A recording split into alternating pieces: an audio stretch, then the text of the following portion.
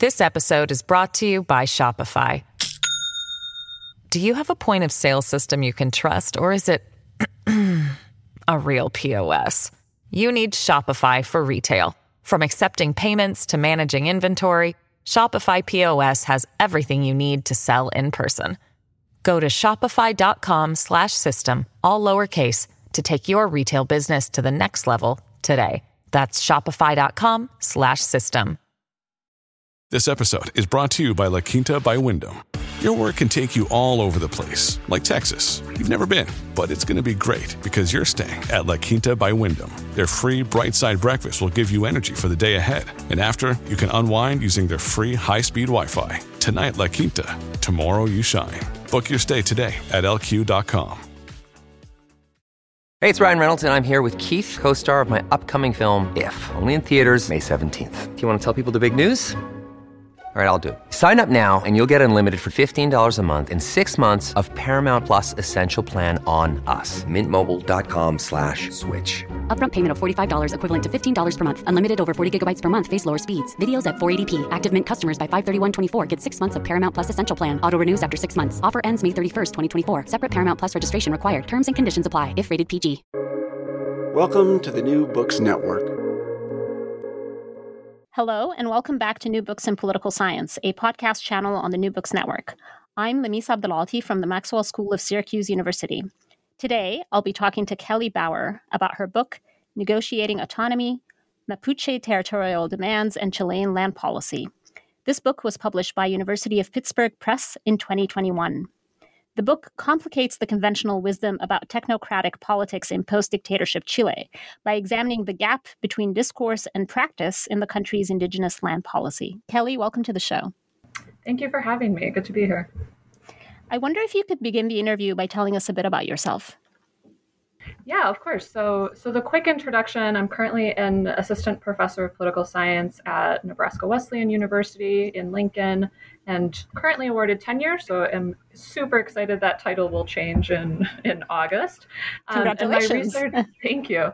And my research and teaching broadly focuses on identity policy and rhetoric in South America. And I do have some side projects on political science pedagogy that I also get excited about. So currently my work has been on indigenous rights, irregular migration, and human security. And most often I'm doing that in the Chilean context. And obviously there's a lot to follow these days about current events in Chile. So thank you for having me. Absolutely. So how did you come to write this book, Negotiating Autonomy? I think for a lot of people, it was the convergence of a lot of different events. So I started doing my PhD at George Washington, really interested in conversations about democracy in Latin America. I had spent a lot of time in undergrad doing that, spent a decent amount of time abroad. And as soon as I got to the graduate program, I realized that kind of the way I was thinking about democracy in Latin America was different than what a lot of literature talked about. And so it kind of took a while for me to figure out how to articulate that and kind of what my focus was. And specifically, I found a lot of conversations about democracy are really high level and really focused on elite politics. How do transitions happen and why does backsliding happen? And how do we end up with this number of, a Freedom House score, for example? And what really caught my attention is what I was really interested in is why do some people have within one country, such dramatically different experiences with democracy? So, we get this one number of what is a country's level of democracy, but within that dramatic variation and inequality in how people kind of live out that level of democracy day to day. That kind of motivated how I approached a lot of my research of, getting these very local personal experiences with types of democracy. And I think the other thing that happened was as I was starting my PhD program, Mapuche politics in southern Chile were very contentious. So there was a Mapuche student in Temuco, is where I ended up living and doing a lot of my field research, who was killed by state forces in 2008, which is right when I started my PhD work. Another person was killed by the state in 2009. So kind of as I was starting to explore where specifically am I going to focus this interest of mine and kind of daily experiences with democracy, this was very much in the news. And it all kind of converged in a wonderful class with Henry Hale on ethnic politics. And so that was kind of where I started to dive into the differences and kind of the gap between how Mapuche indigenous communities articulated their demands and the different ways that the Chilean government responded to those demands.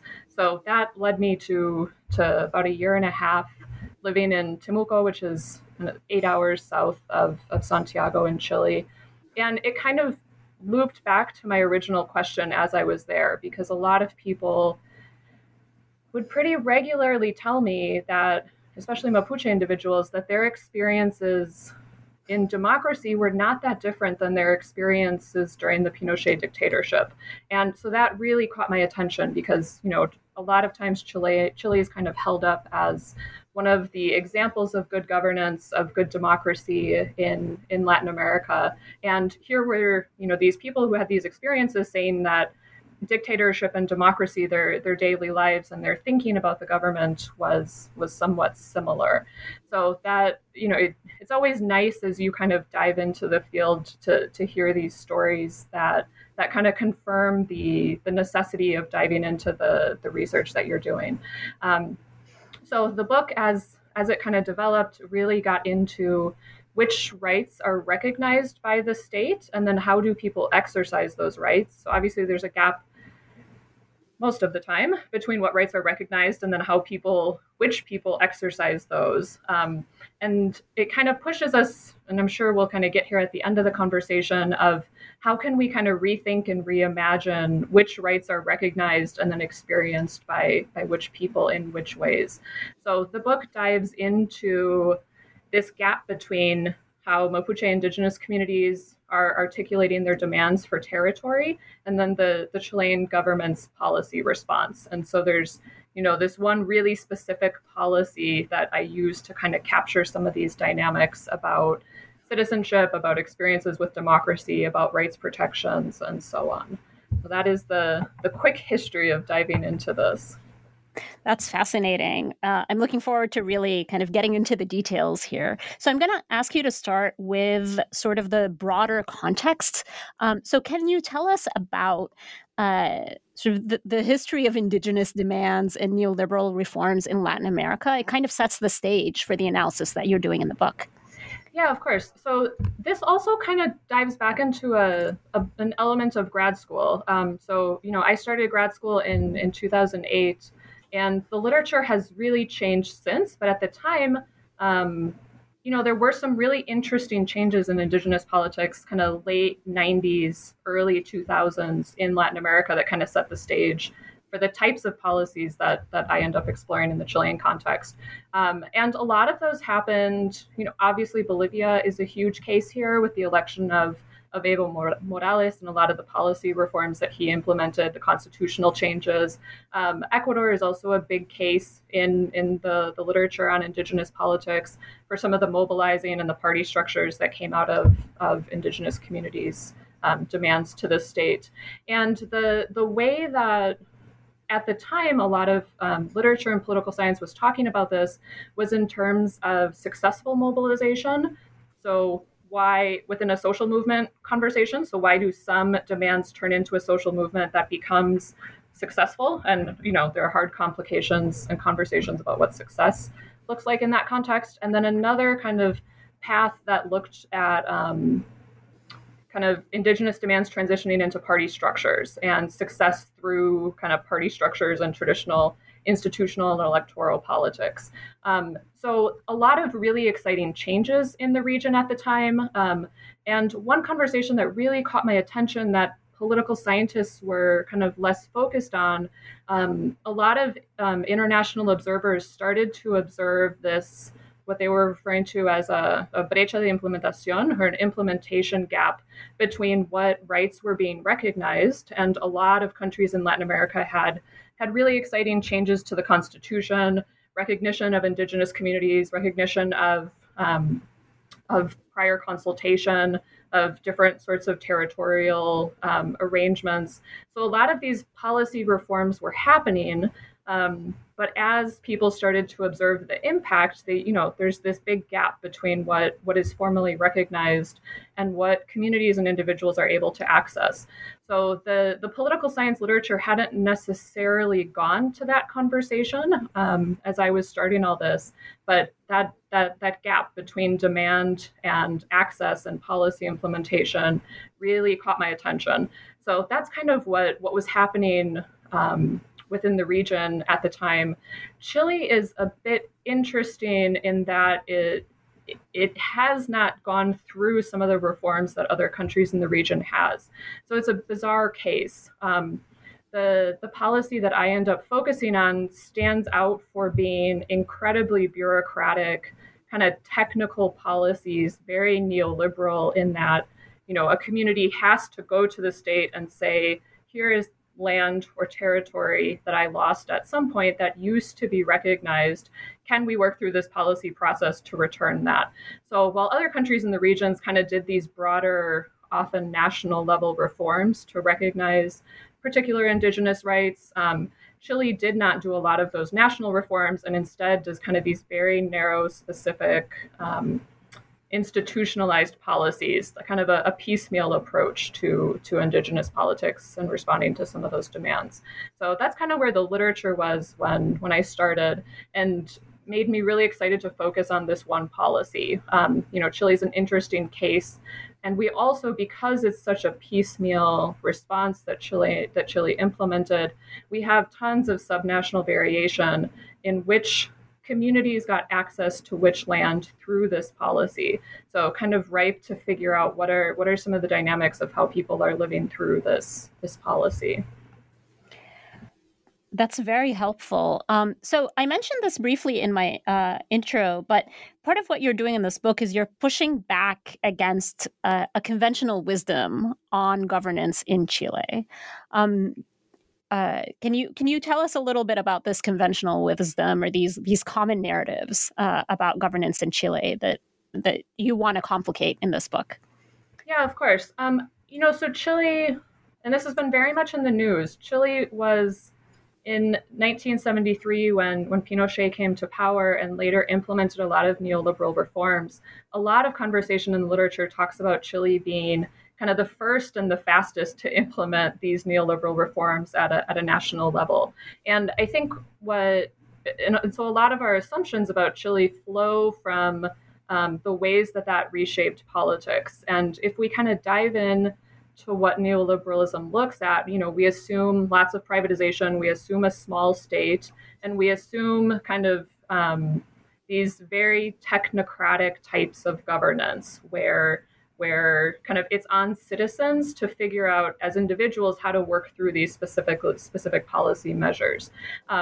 And to be clear, I think it's really important to think that the neoliberal project in Chile and in other places was not just about a series of economic reforms, but a full rethinking of kind of how to do governance. So, neoliberalism as a form of governance, a way of doing politics rather than kind of just one type of economic reforms. And certainly Chile did those economic neoliberal reforms, but there were also neoliberal policy reforms and kind of a neoliberal approach to governance that kind of filtered down through the ways people experience citizenship. So how do you access part of the government, or how do you work through this policy? Neoliberalism kind of pushed and shifted the way a lot of people think about politics, less in terms of groups and kind of organizing and mobilization, and more in terms of really technocratic policy making. So, as I dove into how is this policy implemented in one way, or why in some ways and not in other ways for different communities, if you take the expectation that Chile is very neoliberal and technocratic, we expect kind of this transparent, specific type of policy implementation. And we get so much variation that, there's something else happening. There's different types of governance that are being played out through this policy that are really important to dive into. So thank you for bringing that up. That was my next question. So you say that public policy is, at least when it comes to Indigenous demands and land policy, right? That these policies are not the outcome of a dominant state, but rather the outcome of contestation between Indigenous demands and Chilean governance. And you refer to this as a quote unquote middle space. What do you mean by that? Yeah, so I think I thought a lot about how to articulate this. I opened the book with this story of going to a march. So while I was living in Temuco, there were a lot of Mapuche demands that were being advanced, and a lot of conversations about how do we get these to the government. And certainly the story in the book is better than I can articulate it here. But the basics are. This really powerful group of Mapuche activists were organizing a march for a very cold day, as I remember. We got to the starting point very early and kind of sat and waited. And I got really confused because this was, a very powerful, established group of activists with a long history of really effective mobilization. And no one really showed up. And I was incredibly confused. I had kind of a good friend helping me, providing me input about who's going to show up when. And he was also confused, which helped my confusion. And so as we kind of talked as we left, everything just kind of dispersed and nothing happened. What I came to piece together, and I scoured the internet later, what the government had done is they knew that this group was going to articulate these demands for self-determination and degrees of autonomy that day. And so what they did is took a lot of their policy mechanisms to, deliver resources or to respond to a land demand, and they were implemented that day. So while there was supposed to be this march, the government knew about it and sent kind of state representatives to different communities to deliver these resources. And of course, the leaders of those communities kind of host a little ceremony and, receive the politician and talk about kind of those resources within the community. So all these communities and their leaders never came to this march. And so that's what I kind of tried to capture by this middle space. Policy can be implemented according to procedures and according to particular requirements of what's documented when, but it doesn't necessarily tell us about when and why that is implemented at particular moments. So even if things are implemented according to procedures, there's still a lot of room kind of behind the scenes for activists and bureaucrats to determine when is this implemented and why. That never gets reported. And so I tried in the book and through my interviews with a lot of bureaucrats and a lot of activists to try to understand, why was this done in this way at this point in time? Yes, it followed the procedures, but why at that particular moment and what influenced that decision?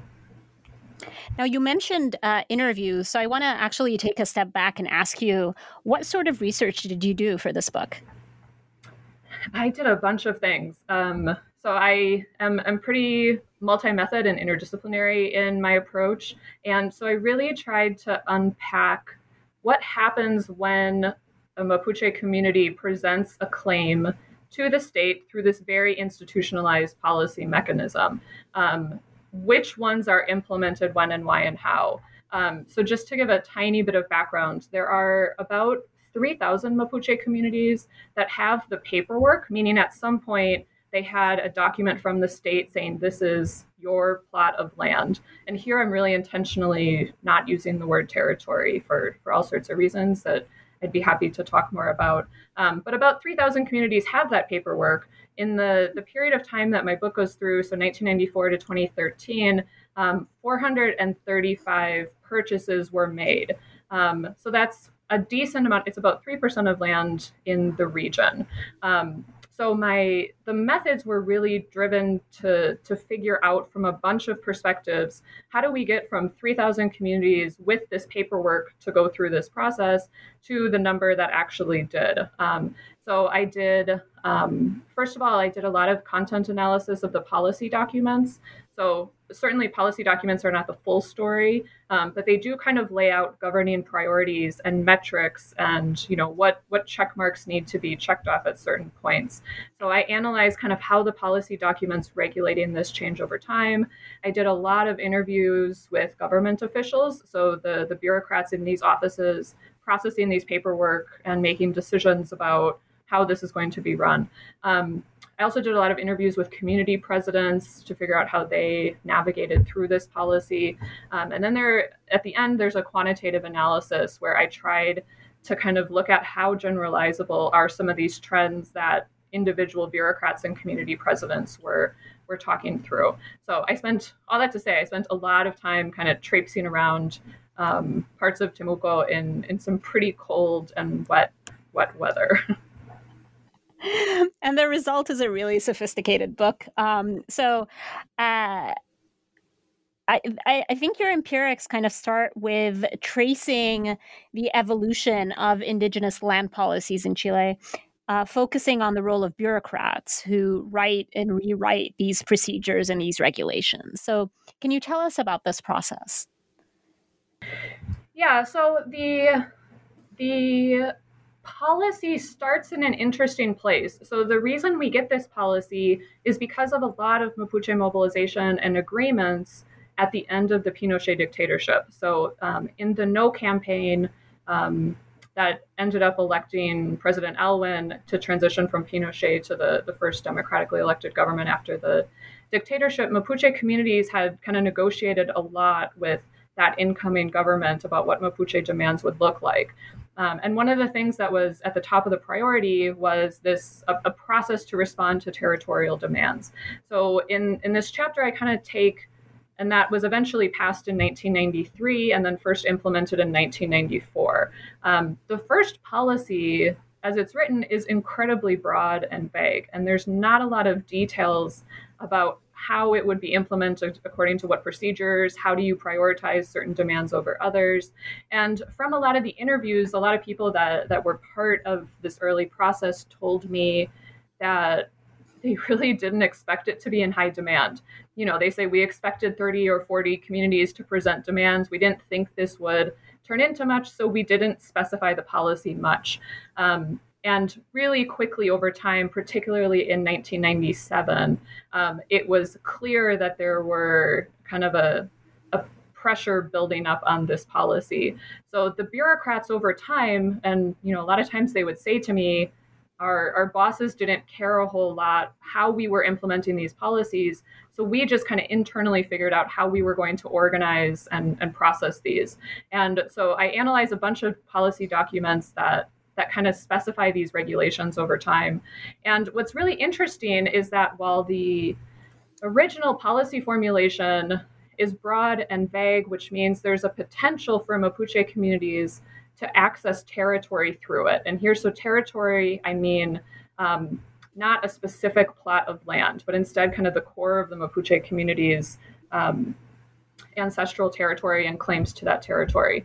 What happens over time is the bureaucracy and the bureaucrats working on this transition it to a really narrow view of land policy. And so they start to put in more and more metrics that kind of limit which communities are able to access which land. So it has to fulfill certain socioeconomic metrics, like it has to be enough land to provide for a community. So they start looking at how many hectares per person. So while previously, if an indigenous community had lost part of the territory that they claim, it doesn't matter if that's 1 hectare or 10. But as the policy started to be specified and CONADI, the ministry doing this, started to figure out their metrics, they said, no, we want a certain number of hectares per person so that it can support kind of the economic development and sustainability of the community. They start to talk about how many families are involved. They start to talk about price per hectare. And so what was once a way, and the original demand, a way to respond to this this loss of indigenous territory becomes kind of a socioeconomic development program for specific plots of land with specific economic purposes. And so we see that in these policy documents over time. CONADI bureaucrats look at this and say, are we being effective? And what do? They try to quantify and put these metrics on it, which kind of distances it from what Mapuche communities had originally demanded. It's really fascinating. So after that, you kind of move from looking at policy formulation to thinking about implementation. And you look at sort of the implementation of policy processes across different administrations. You discuss what you call land for peace agreements. Can you summarize your findings there? Yeah, so I spent a lot of time tracking down different bureaucrats that worked on this policy over the 20 years that I was looking at. And like I said, they spent a lot of time trying to institutionalize these procedures. Now, what happens? Lots of Mapuche communities see this policy as a way to access sometimes territory and sometimes land. And so they start to mobilize. They know there aren't a lot of policy procedures around this, and they see some success of some communities receiving land or land being purchased for them through this policy. So we start to see kind of these pressure valves form of, CONADI bureaucrats are trying to implement this, and Mapuche communities are mobilizing, trying to kind of push their way to pressure politicians and bureaucrats to respond to their demands and not other communities' demands, or to kind of get it through this policy process. So we get this really fascinating dynamic that was a bunch of people referred to over time as apagando incendios, or putting out fires. And so what happens here is a lot of times the issue jumps above CONADI, the office implementing these. Politicians look at the region and see these tensions, see Mapuche mobilization. Sometimes there are fires, sometimes there are, things that catch national news attention in the ways that activists mobilize. And so other politicians, most often outside of CONADI or kind of above CONADI in the government hierarchy, look at this and say, we need to do something. We need to not have what's often referred to as the Mapuche conflict in the news, especially during political campaigns. And so over time, we kind of get these pressure valves building up, and higher levels of Chilean government kind of make a phone call to CONADI and say, we need to put out this fire. And so the chapter working with the interviews with the bureaucrats kind of shows that over time. So there's these kind of really dramatic quotes from the bureaucrats in CONADI who are doing day to day, where they say, we were trying to order this process, we were trying to support communities, implement this, and then we get a phone call. And so they talk about kind of this land policy being a way to kind of diffuse tension, but also the ways the higher levels of government increasingly kind of use it to political ends. And so this idea of kind of putting out fire was increasingly used, as I talked with politicians and bureaucrats, as kind of their approach and their motivation of why they implemented this policy at certain times. So certainly there are exceptions to that kind of follow through regular policy procedures, but there are a lot of phone calls that are made for particular communities at particularly important political points in time. This episode is brought to you by Shopify. Do you have a point of sale system you can trust, or is it a real POS? You need Shopify for retail. From accepting payments to managing inventory, Shopify POS has everything you need to sell in person. Go to shopify.com/system, all lowercase, to take your retail business to the next level today. That's shopify.com/system. Now, I should mention to listeners that one of the things that make this book such a wonderful read is that there's this wonderful flow to the chapters, that each chapter really builds on the one that comes before it. And so after that, after looking at policy formulation and then policy implementation, you shift to the Mapuche perspective. So how would you say that Mapuche communities engage with these policies? Yeah, so this was one of all interviews here were really fascinating. It was perhaps most fascinating to talk with community leaders, and most often I was talking with the president of the indigenous community in a part outside of Temuco called Padre Las Casas, about kind of a half hour, 45 minutes outside of the city where I lived most of the time. What was really fascinating was the range of ways that they thought about this policy. So this is an incredibly technical, long, bureaucratic process with lots of paperwork. And it was really challenging for communities to work through this. I mean, it's a collective action problem. How do you get a bunch of people to say, yes, we are going to work through this, put together all the documentation, communicate with this one office, and then keep that up for years? A lot of times it was a really long process. And so, of course, there's turnover in leadership. Maybe someone moves to go to a university or a new job, or, things change over years. And so it's really hard for communities to kind of sustain work on this demand. And so the interviews with community presidents were fascinating because it allowed me to kind of understand which communities start to present their demands and when and why and how, which ones were never able to. So some communities said, it's way too much paperwork. We don't have that documentation. As a community, we're not organized and kind of able to put forth that demand. Another very real response I got was, it's too expensive and we can't pay to regularly go into the city to present this paperwork and understand what's happening. So there's 8 communities in this that I did interviews with their leaders and kind of talked through, how did you get through this? And some have gotten through the process, some have not. So there's kind of interesting variation. What really stood out to me is the language that they used. So a lot of community presidents talked about how frustrating it was to work with this government office. And so they said a lot of times they don't pay attention to us, they don't have will to work with us, they're not willing to work with us, all that sort of kind of, we're doing our part, but the government is not responding.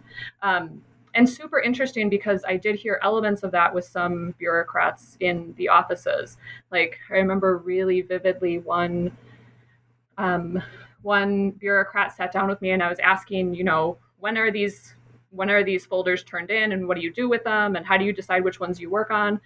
And she goes and pulls open her file cabinet and has tons of folders there, which are all one community's claim through this policy. And she pulls one out and she said, oh, I haven't seen this community in 3 years, so nothing's happened. And so a lot of community presidents really felt that. They knew, like, if I don't do anything, nothing's going to happen. So some communities were there for a range of reasons. Another set of communities were willing to push.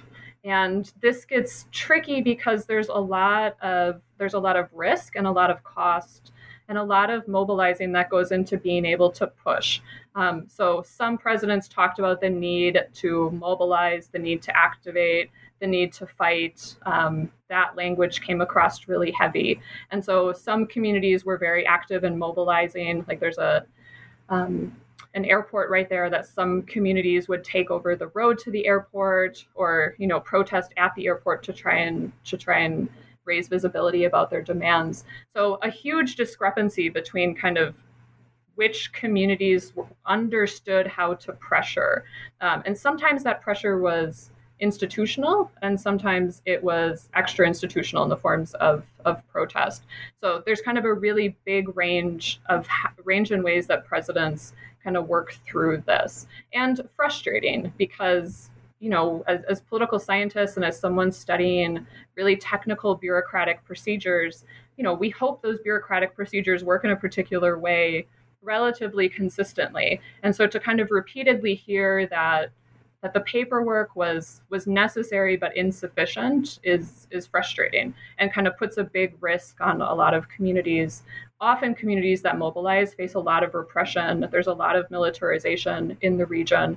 And so there are some really awful stories about communities that do start to mobilize, the risks and the costs that they incur because they're choosing to mobilize in a particular way. And that comes across, I think, very clearly in your writing. So your final empirical chapter presents some statistical evidence about the outcomes of this contestation. Can you tell us about your data set, that you compiled, and also your results there? Yes, this was quite the adventure. So pretty early on, I was trying to understand this kind of variation within the policy. And Chile, being pretty technocratic and bureaucratic, had published the list of which communities had land been purchased for through this process, with the year, with the purchase price, all sorts of stuff. And so there's this, list of these 435 purchases over these 20 years. So that's where kind of this quantitative analysis started with. And in this chapter, I'm really kind of pressing on the idea that the government only purchases land on behalf of communities that mobilize, and particularly more what right-wing media in Chile would focus on as more violent activism and mobilization.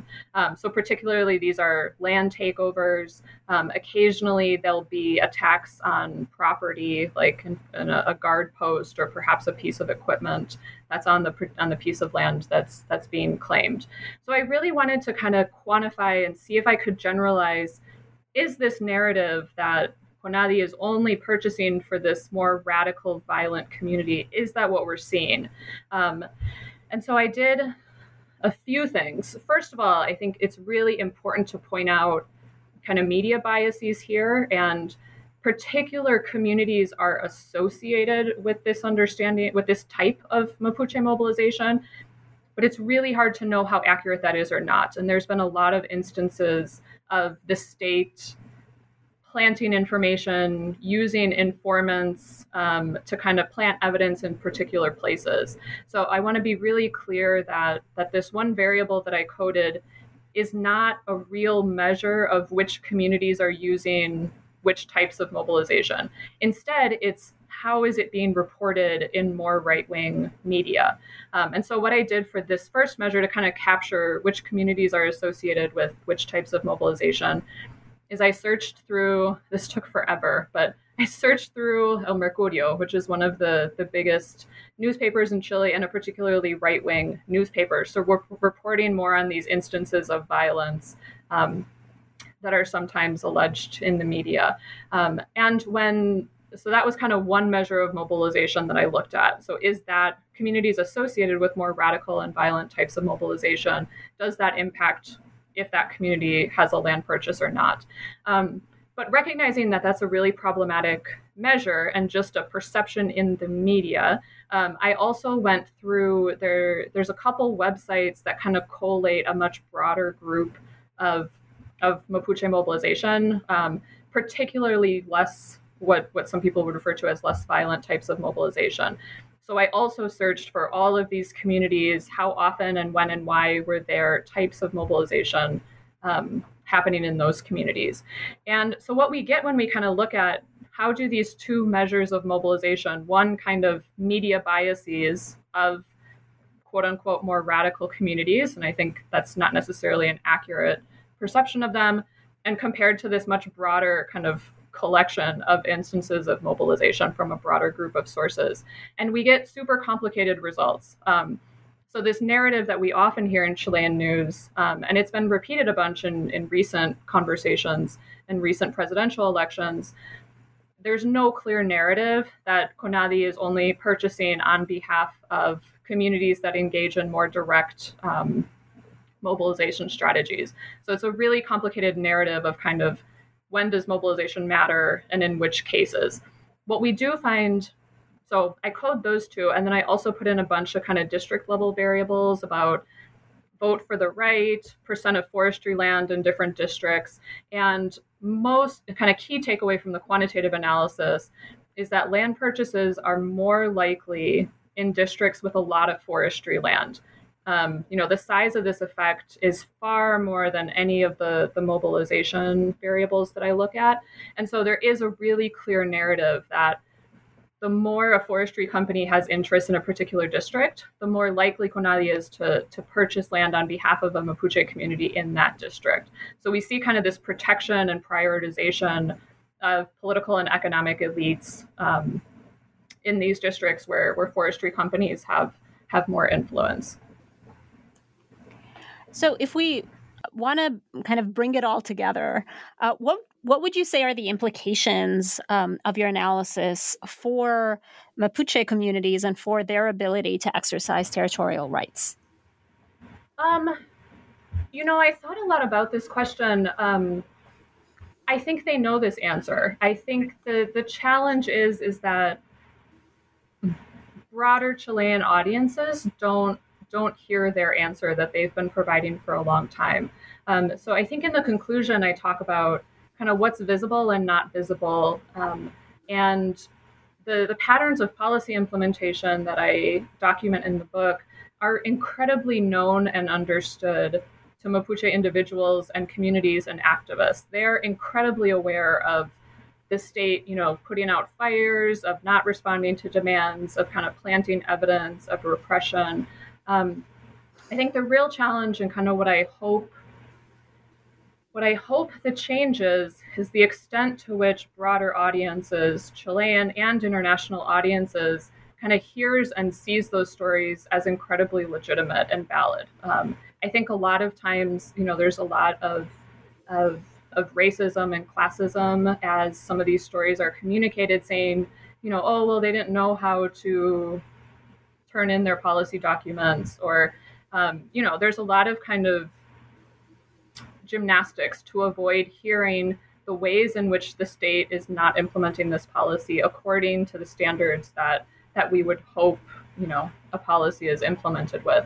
So in terms of broader implications, I think it's really important, especially as Chile is living through some of the big transitions that it's living through, to recognize that there's no one pattern of Chilean governance that's kind of strategically implemented at particular places. And unfortunately, kind of a protection of the hegemony of political and economic elites. I think that by and large is a conclusion of the book.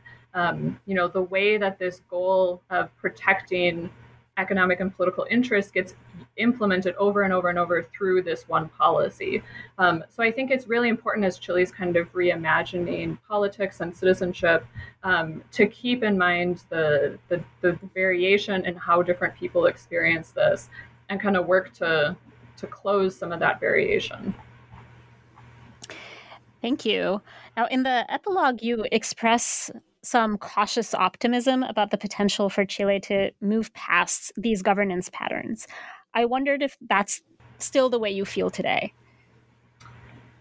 Oof, a bit. So the epilogue was, so I was really close to finishing the book. I think my final deadline to turn in kind of final edits was December of 2019.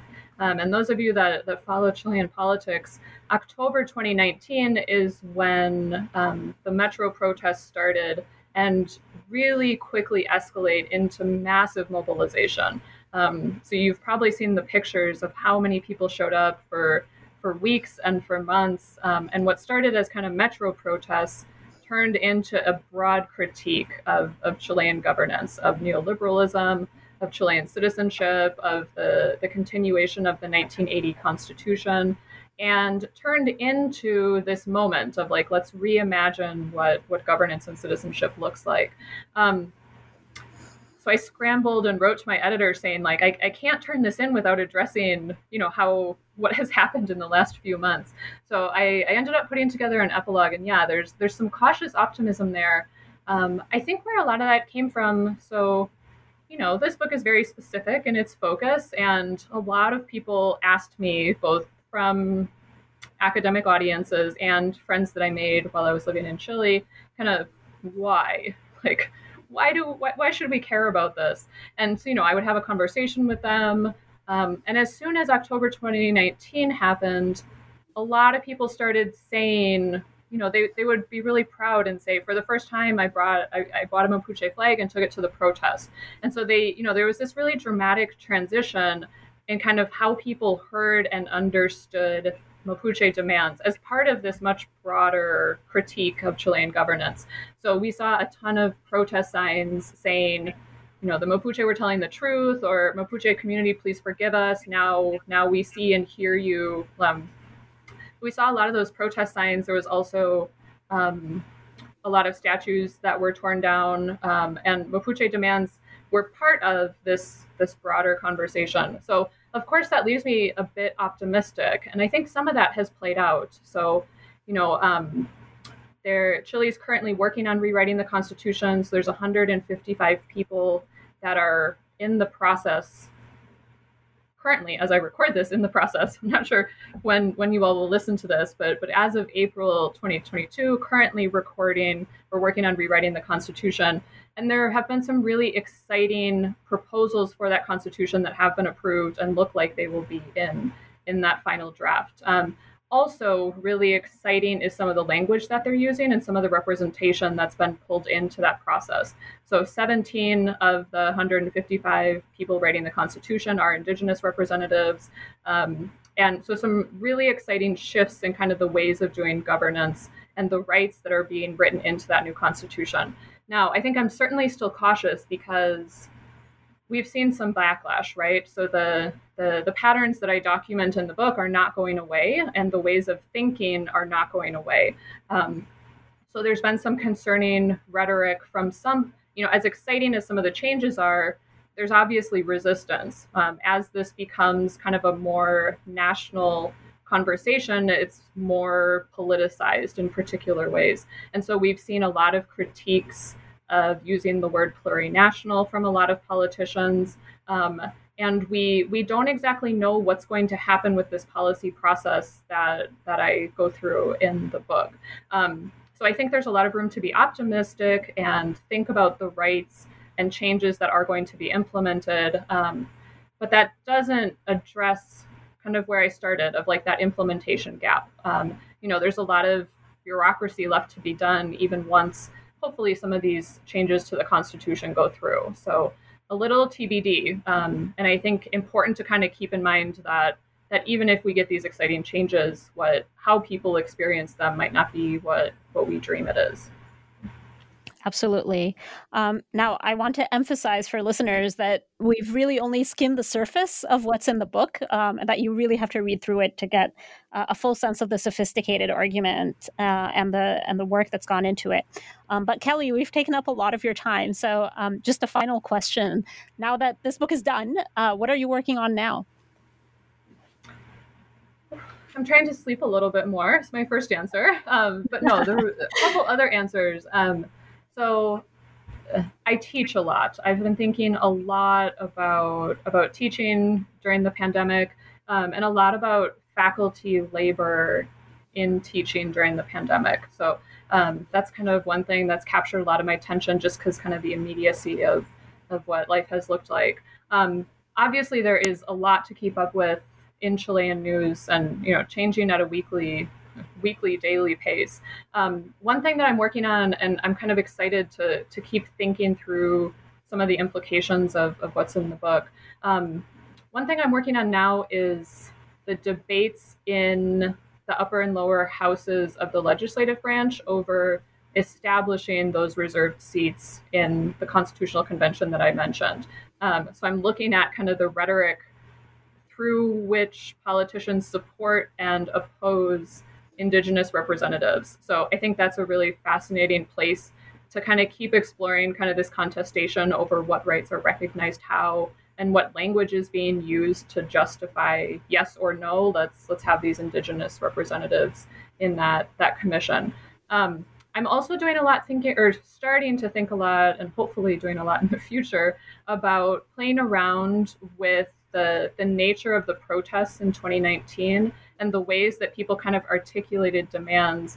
So I'm going to play around with hopefully some Twitter data of kind of how people talked through identity and Chilean governance and Chilean citizenship. I'm also kind of nervously waiting for how the new president, Boric, starts to do some of this land policy implementation. So that's certainly on my mind, and I think it's a bit too early to kind of see what his priorities are in terms of the specific policy implementation. Well, those all sound like great projects. Kelly, I really enjoyed our conversation. Thank you for being on the show today. Thank you so much for having me. This was wonderful. The book is Kelly Bauer's Negotiating Autonomy, Mapuche Territorial Demands and Chilean Land Policy, published by University of Pittsburgh Press in 2021. Thank you for listening.